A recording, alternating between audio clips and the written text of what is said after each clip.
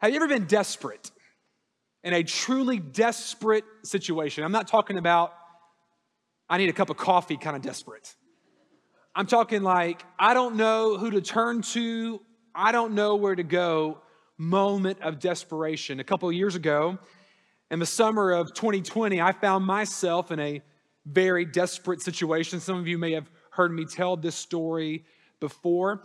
It was right in the throes of COVID. We had not been able to go to my parents' house for several months for issues with my dad's health and then not wanting to expose him to some things. And of course, we were recommended to not go places. But at the end of the summer of 2020, we felt like it was safe for me to take our kids, who at the time were 1 year old and 4 years old, and our 2 dogs on a trip from Dallas to Bastrop, Louisiana. Jordan had to stay because she had to work at the hospital because they were still dealing with COVID, but I took it upon myself as a dad who could do anything to take these 2 kids and 2 dogs on a road trip.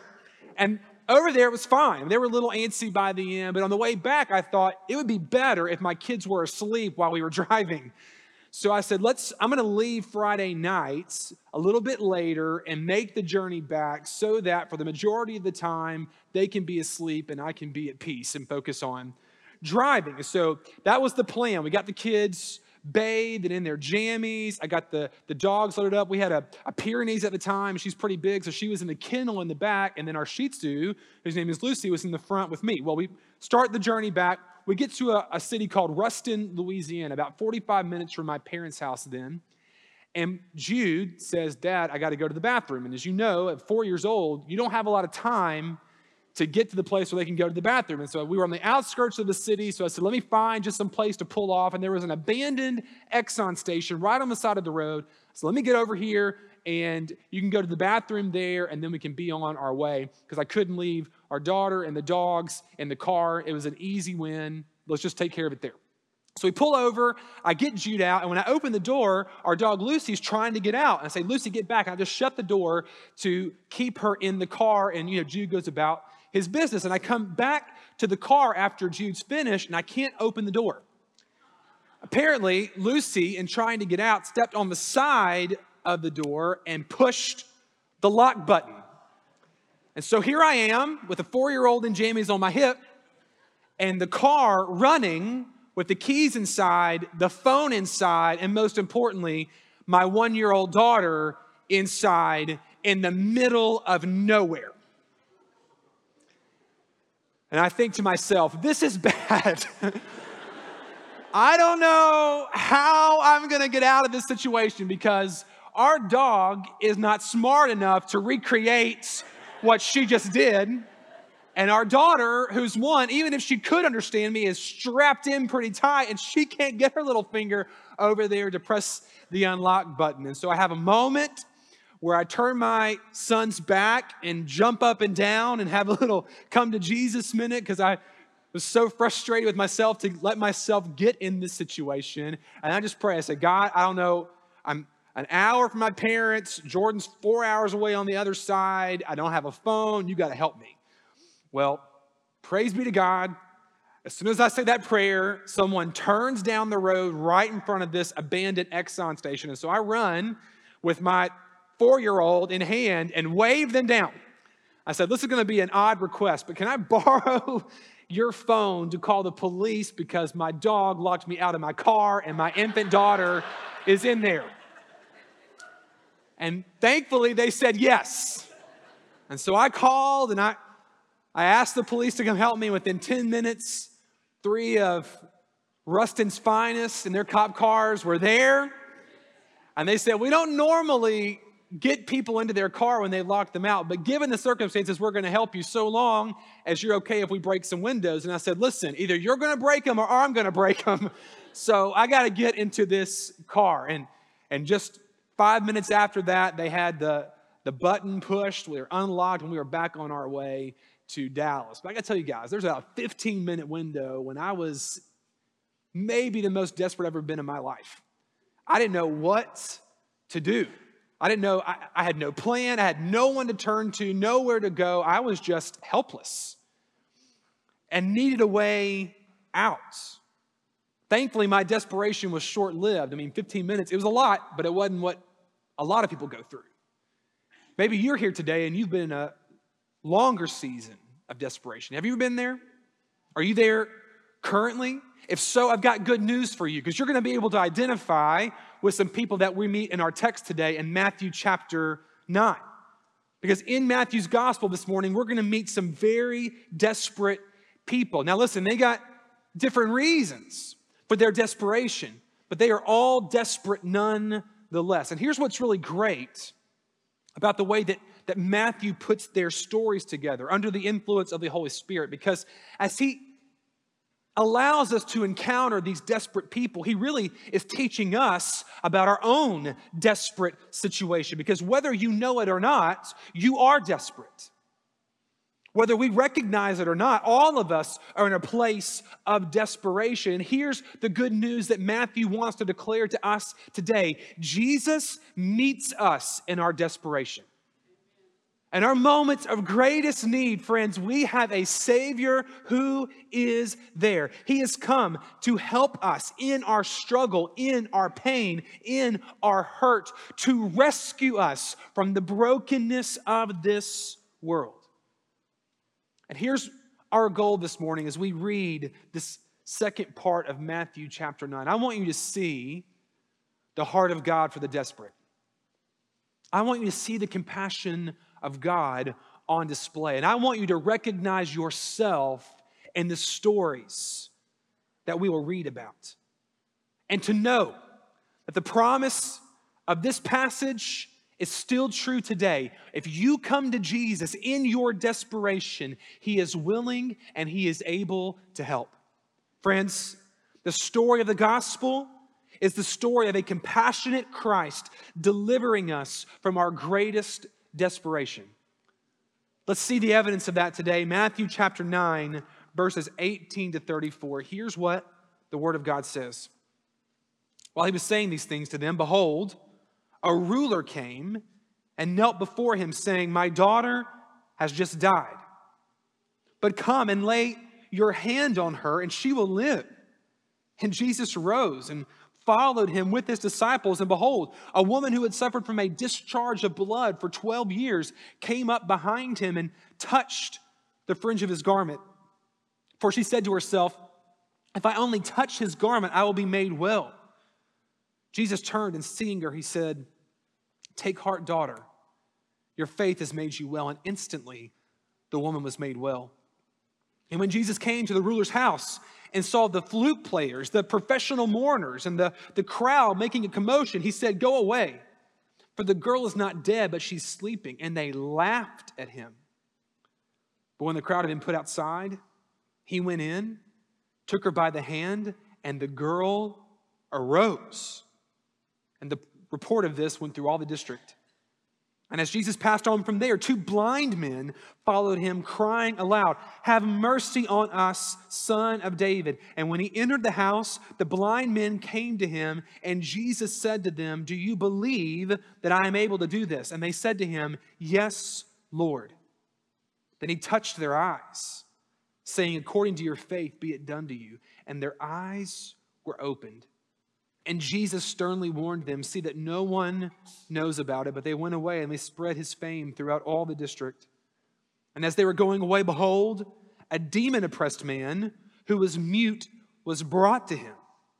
And when the demon had been cast out, the mute man spoke, and the crowds marveled, saying, "Never was anything like this seen in Israel." But the Pharisees said, "He cast out demons by the prince of demons." In this passage, we get to encounter some very desperate people. But again, what's interesting for us today and what's, I think, beneficial for us today is to see how all of these stories of desperation serve to give us a picture of our own desperation. Matthew describes 4 encounters between desperate people and Jesus that help us better understand the work that He has come to do for us in our desperation. And I hope that the hope that they have found in Christ will be the hope that you cling to today as well. Let's Think through and consider these 4 different encounters and what they have to teach us about our own reality today. The first encounter is between Jairus and his daughter and Jesus. See that verses 18 to 26. Now, to help with some of the details of this story, we're going to also look at the parallel passage in the book of Mark. Jairus was a ruler of the synagogue, according to Mark chapter 5, verse 22, and his daughter had taken ill. And then she became severely ill, and then she died. And unsurprisingly, Jairus comes to Jesus desperate, and begs him to heal her, begs him to raise her from the dead. Friends, I don't know if I can think of a more desperate situation than begging for the life of your child. Some of you in this room know what that's like. Some of you in this room have experienced that. You can identify with this man, this Jairus. And in his desperation, he didn't know where to turn or who to go to, because death has a sense of finality to it. It's the one thing that we just can't overcome, even though we try to. And yet he sees something in Jesus that gives him hope. And so he runs in faith to Jesus and says, "Can you help me? Can you do what no one else can do? Can you do what no one else has been able to do and help my daughter?" Maybe today you find yourself in a situation like that. Maybe someone has died recently. Maybe you've just gotten a diagnosis, or maybe someone you love has just received a diagnosis, and you're desperate. There's a second encounter here. In verses 20 to 22, we see there's a woman with the issue of blood. The woman who's unnamed has been ill with perpetual bleeding for some time. 12 years. 12 years she's been suffering with this physical issue. That's a long time, friends, to be desperate. And Mark's account tells her that she had spent all her money trying to find a cure. And yet, despite who she went to and despite the resources she poured in, she did not get better. In fact, she got worse. She was weak and desperate, and no one seemed to be able to help her. And remember, her issue is more than a physical issue. Because of her specific physical ailment, there were other religious and social ramifications, because Leviticus chapter 15 verse 25 says that when you have a discharge of blood like this, it makes you unclean. And you are in a perpetual state of uncleanness until it stops. So she was considered to be a virtual leper in her society. She was forced to stay outside of her community, to stay outside of her family. She would have had to leave her village for fear that if someone touched her, they would also be unclean. So see her desperation here. She not only needed physical healing, she needed restoration. She was isolated and alone. Maybe you feel like that today. The third encounter, there were 2 blind men. Verses 27 to 31. We see them following Jesus and crying out for mercy. See, being blind in this time, it was really difficult. In fact, apart from death, it was seen as the worst ailment you could have, the worst sort of affliction. It was oftentimes associated with divine punishment, that you deserved to not be able to see. And these people were forced to beg, rely on others for help. Oftentimes, they were abandoned by their families in the streets. And so in their desperation, they cry out to Jesus. And then finally, the demon-possessed mute in verses 32 to 33. The desperation of this encounter is twofold. Not only can this man not speak, he can't speak because of demonic oppression. He has a physical issue that was caused by a spiritual reality. And his situation is in some ways even more desperate than the previous encounters, because He has the inability to even recognize his desperation or to cry out, even if he wanted to. So think about this. In this one passage alone, we see the desperation of death. We see the desperation of being unclean and isolated. We see the desperation of blindness and abandonment. We see the desperation of spiritual affliction and demonic activity. It's overwhelming, right? It would leave anybody in a place of desperation. Any one of these things would leave us in a place of desperation. But here's what I want you to see this morning. What is Christ's response to all this desperation? How does Jesus engage with those who in their desperation cry out to him? He has compassion. We see in Jesus his response to those who are desperate, his mercy and love in action. The desperation of man is met by the compassion of Christ. And friends, this is good news. It's good news. Look at the compassion of Jesus in this text. Jesus honors the request of Jairus and brings his daughter back to life. And how does he do it? Look at verse 25.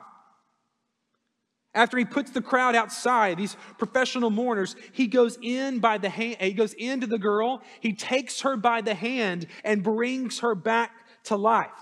He touches the dead girl's body. Now listen, anyone else who would have touched this dead girl's body, they would have been made unclean, but not Jesus. He is not made unclean. He makes her undead. What a different, incredible reaction. Now listen, there have been other times in the story of the Bible when people have been brought back to life. In the Old Testament, Elijah does it in 1 Kings 17, and Elisha does it in 2 Kings 4. But none of them did it in connection with the claims that Jesus is making. No, he takes on the mantle of the greatest prophets and exceeds it, showing us that he is the greater Elijah and the greater Elisha. And then Jesus with this unclean woman, he allows her to touch him. More than that, he notices her. More than that, he calls her daughter. Look at verse 22. I don't think this language is here by accident. Again, having been isolated, cast aside, ignored for 12 years, she reaches out to Jesus. She touches his garment. He turns and listen, he sees her. And then he speaks to her, saying, "Take heart, daughter. Your faith has made you well." Can you imagine the joy of those words in her ears? Can you imagine what it was like for the Son of God to look at her and see her when everyone else was trying to divert their attention away from her? A woman who lived in isolation, abandoned by her own people, suddenly restored by a word from Christ. And then these blind men, he honors their God-given belief by healing what ails them, and look at how he does it. He touches their eyes. The thing that restricts them, the thing that ails them most, Jesus directly encounters. He shows how aware he is of their pain, and he places his hand there. And he sets the demon-possessed man free, displaying his authority over both physical and spiritual realities once again, showing that his authority is driven by his love. Friends, this is a compassionate Savior. He is a merciful Savior. He is a loving Savior, a testimony for us to remember today of the way that God looks at us as his people. Our God is abounding in steadfast love. Do you remember the testimony that we heard earlier from Psalm chapter 103 that Pastor Patrick read over us? I want you to remember the words of the psalmist here when he says, "Bless the Lord, O my soul, and all that is within me. Bless his holy name. Bless the Lord, O my soul. Forget not all his benefits." Listen, who forgives all our iniquity, who heals all our diseases, who redeems our life from the pit, who crowns us with steadfast love and mercy, who satisfies us with good so that our youth is renewed like the eagles. Verse 8, the Lord is merciful, He's gracious, He's slow to anger and abounding in steadfast love. Verse 10, He does not deal with us according to our sins, praise the Lord, nor repay us according to our iniquities. I want you to hear this. For as high as the heavens are above the earth, so great is His steadfast love toward those who fear Him. As far as the east from the west, so far does He remove our transgressions from us. As a father shows compassion to his children, so the Lord shows compassion to those who fear Him, because He knows our frame. He knows our weakness. He remembers that we are dust. And in spite of our weakness, because of our weakness, He shows incredible compassion and mercy by coming to meet us and save us. This is who our God is. This is who He is. And I think sometimes we forget that. Oftentimes we'll focus on the other attributes of God, the other characteristics of God. And it's important for us to remember things like that our God is just, and that He is righteous, and that He is holy. And for those who are outside of His will, who have not stepped into the provision of Christ, there is judgment that is coming. But I want you to hear me this morning. As much as our God is holy, He is holy loving. As much as He is righteous, He is also merciful. He is gracious in His justice. He has all of these characteristics in perfect balance. That's what makes Him great. That's what makes Him better. He's all these things in harmony. I want you to hear me today. God wants to help us in our desperate state because He is a good Father who loves and has compassion over His people. And that is most evidenced by the fact that He sent His Son, Jesus. Because friends, we were desperate apart from Christ. Apart from Christ, we were dead and surrounded by death, according to Ephesians 2 and Romans 6. Apart from Christ, we were perpetually unclean, locked outside of the people of God, according to Hebrews chapter 9. Apart from Christ, we were spiritually blind, unsure who to follow, unaware of where to go, according to 2 Corinthians chapter 4. Apart from Christ, we are bound by the sin of this world, unable to recognize our own spiritual situation or even cry out to God if we even knew Him to help us in our desperate state, according to Romans chapter 1 and Romans chapter 6. That's who we were apart from Christ. That's how desperate we were. What we see here in Matthew 9 is a description of a reality for broken and sinful men. It's a physical picture that teaches us together of our desperate spiritual reality apart from the work of God. But hear me this morning. Hear the gospel, the good news of Jesus to stir your hearts. God did not ignore our cries for help. He did not look down upon us in apathy. No, He acted with compassion and love. He worked when no one else could to save us from our desperation. Listen, He has acted in Jesus to take us by the hand and lead us out of death into glorious life. He has taken notice of us. He's cleansed us for the glory of God, restoring us to the people of God and calling us sons and daughters. Do you know this morning that Jesus sees you? He has touched our eyes and allowed us to see what we could not have otherwise seen, removing the scales of sin. He has broken the oppressive chains of bondage in this world and given us a voice to cry out to Him for salvation. And here's what's incredible. As we cry out, He responds with a resounding yes. That is the goodness, the love of our God toward His people. Hear the words of John 3:16, afresh today, church family. This is how God loved the world, that He gave His one and only Son, so that whoever believes in him would find life, eternal, abundant life. You see, we'll see this in Matthew 9:36. Jesus is moved by compassion. His heart is stirred for his people to help us in the midst of our desperation, and that is good news. Do you believe this? Do you believe this? That you can run to him and that he is waiting with open arms to help. Matthew is telling us that there is hope. There's hope for us, friends. Whatever desperate situation you find yourself in, there is hope. Jesus is worthy of our faith. He is a willing and able Savior. And I want you to hold tight to that. He's willing and he's able. It's not that he's willing but unable. You can say, Jared, I need $1 million today. I got this crazy debt. I got to get out. I need $1 million. Well, listen, I may be willing, but friends, I'm not able to write a check for $1 million. Or I may be able, but unwilling. I got the money, but I'm not going to help you. You're going to have to get out of it on your own.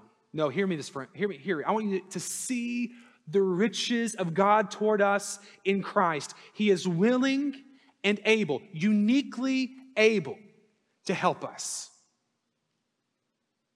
That's our Savior. We can come to him in humility and declaration of faith and find what we need in our desperate state. Now, I want to be very clear what Jesus is offering here. So let's revisit a natural question that could arise from this passage, one that we've already considered in our study of the book of Matthew, but one that I think we must address again because of the nature of this text. Is this passage teaching us that if we simply have enough faith, we will be freed and healed from all physical sickness? And verses 22 and 29, it could seem that way.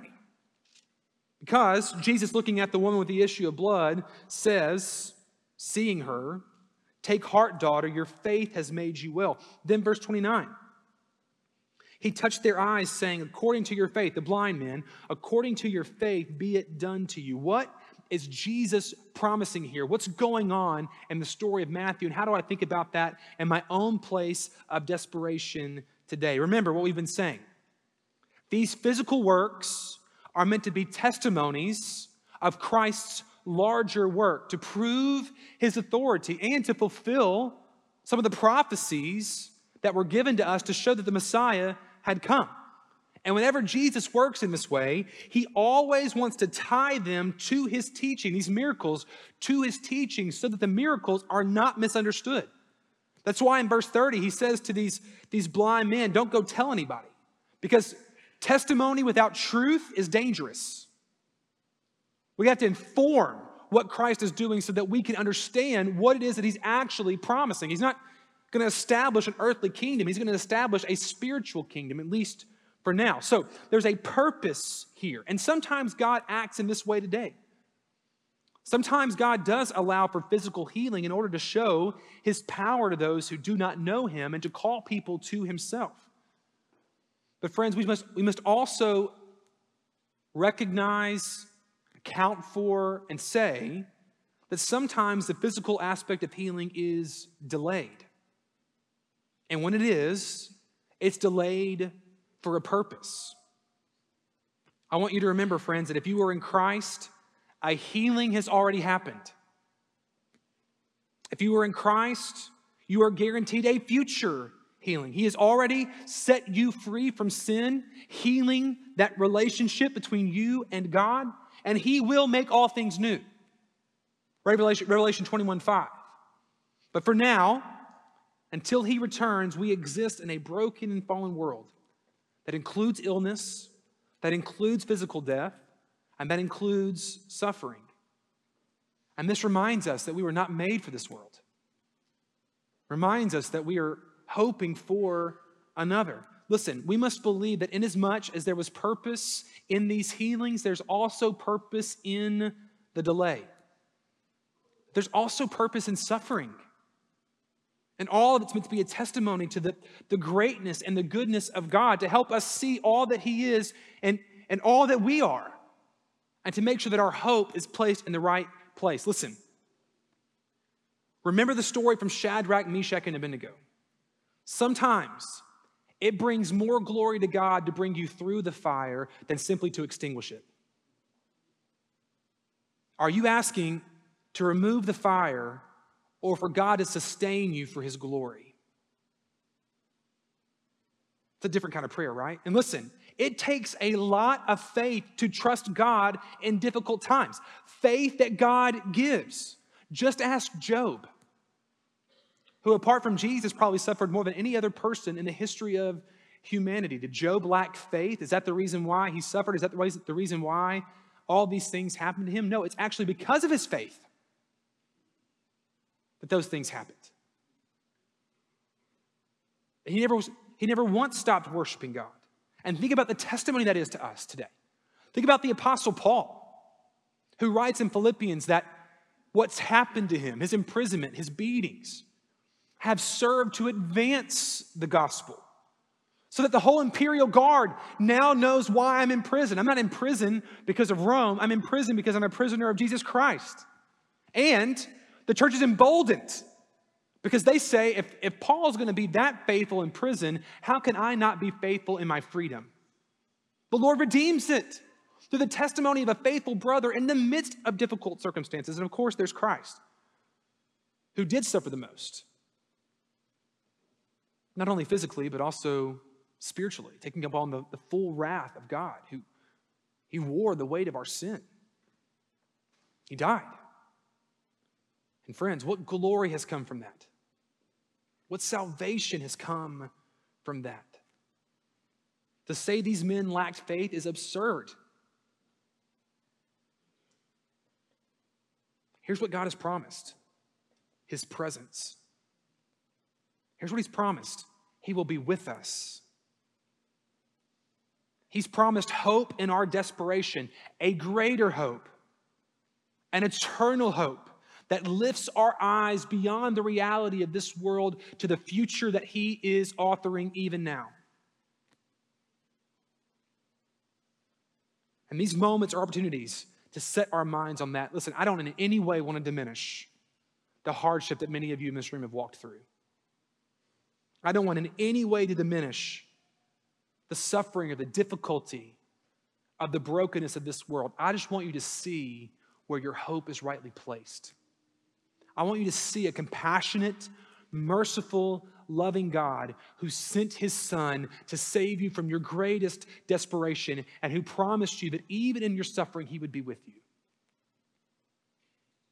Who has promised you that he will come back for you and take you to a place where there will be no more tears, no sickness, no suffering, just joy as we bask in the glory of God forever.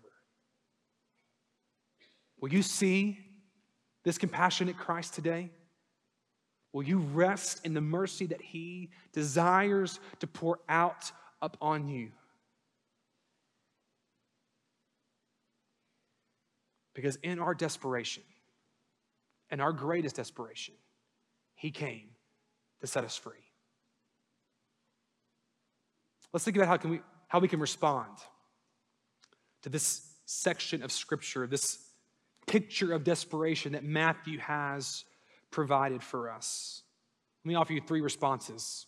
I'm sure there are many more as the Holy Spirit directs, but just at least 3 for you to consider. Today, a first response could be that you cry out to God from your place of desperation.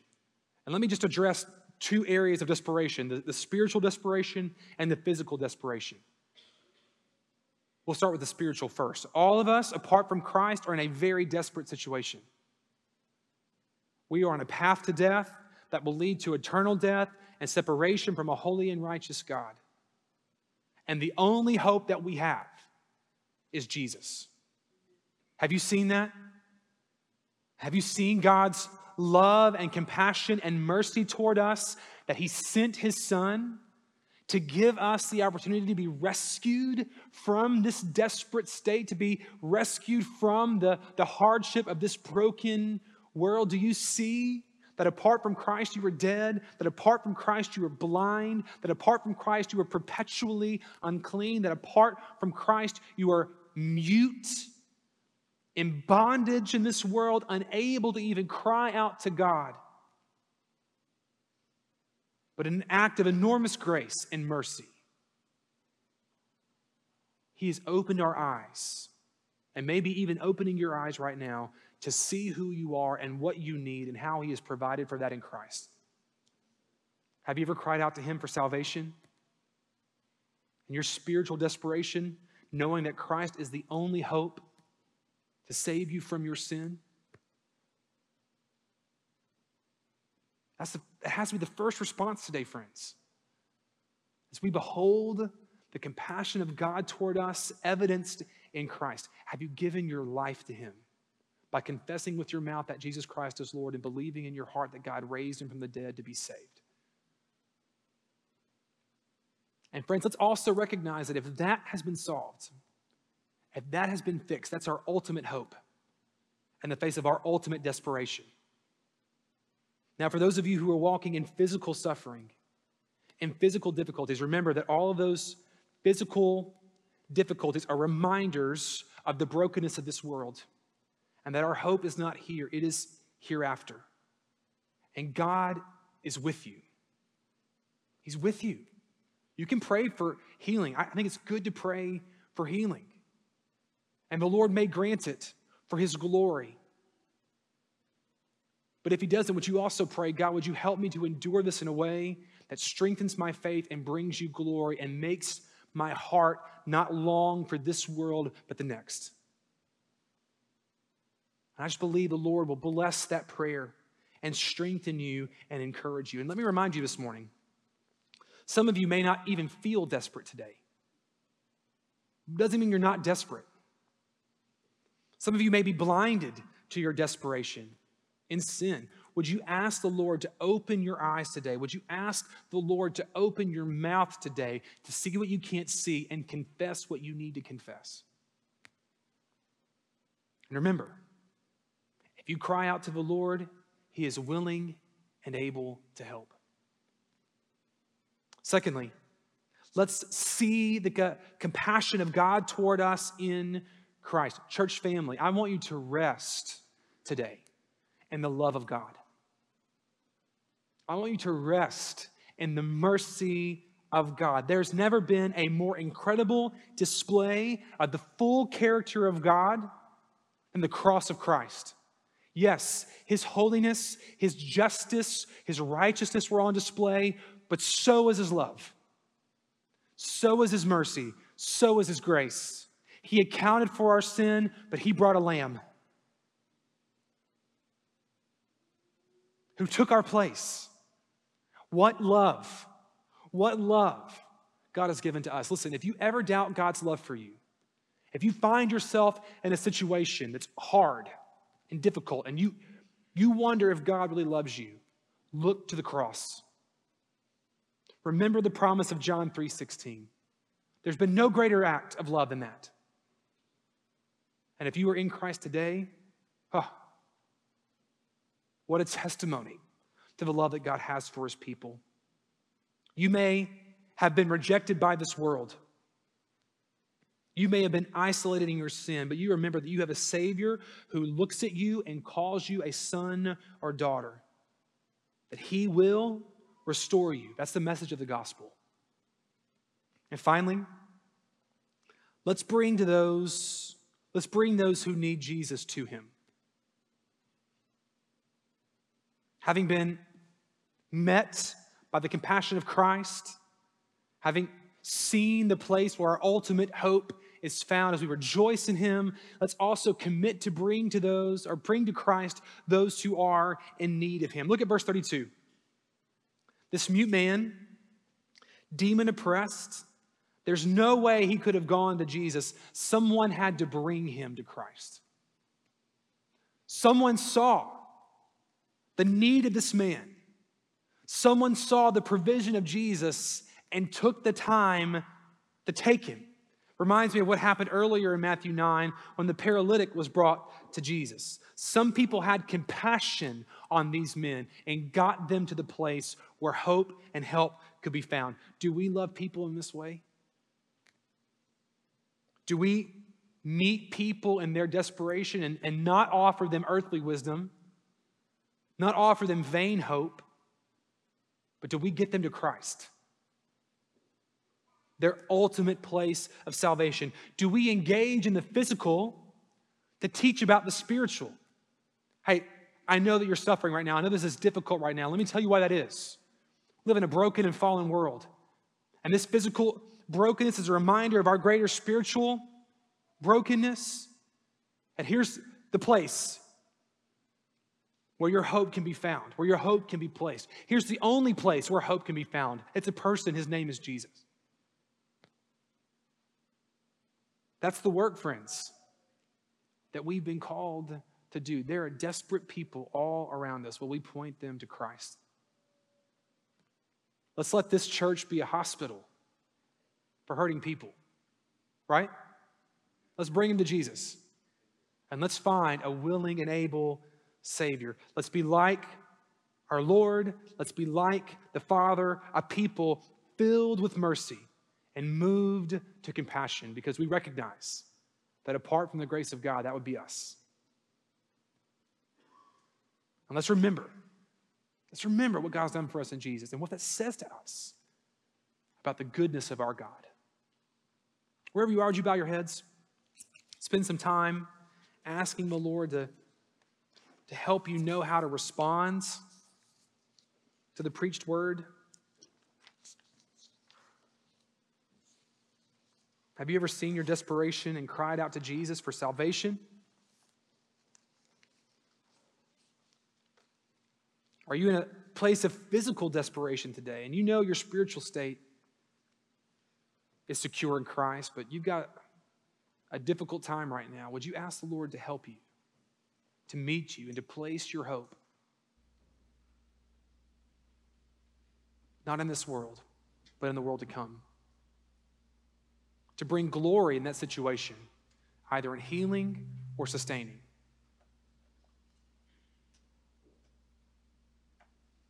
And I'll say it again, just remember, everyone who was healed in the Gospels died from something else. Because our hope is not here. It's hereafter. Would you bask in the compassion of Jesus today? Would you worship him today because of the way that he has acted in love and mercy to save us? Would you see that as a revelation of who God is at his very core?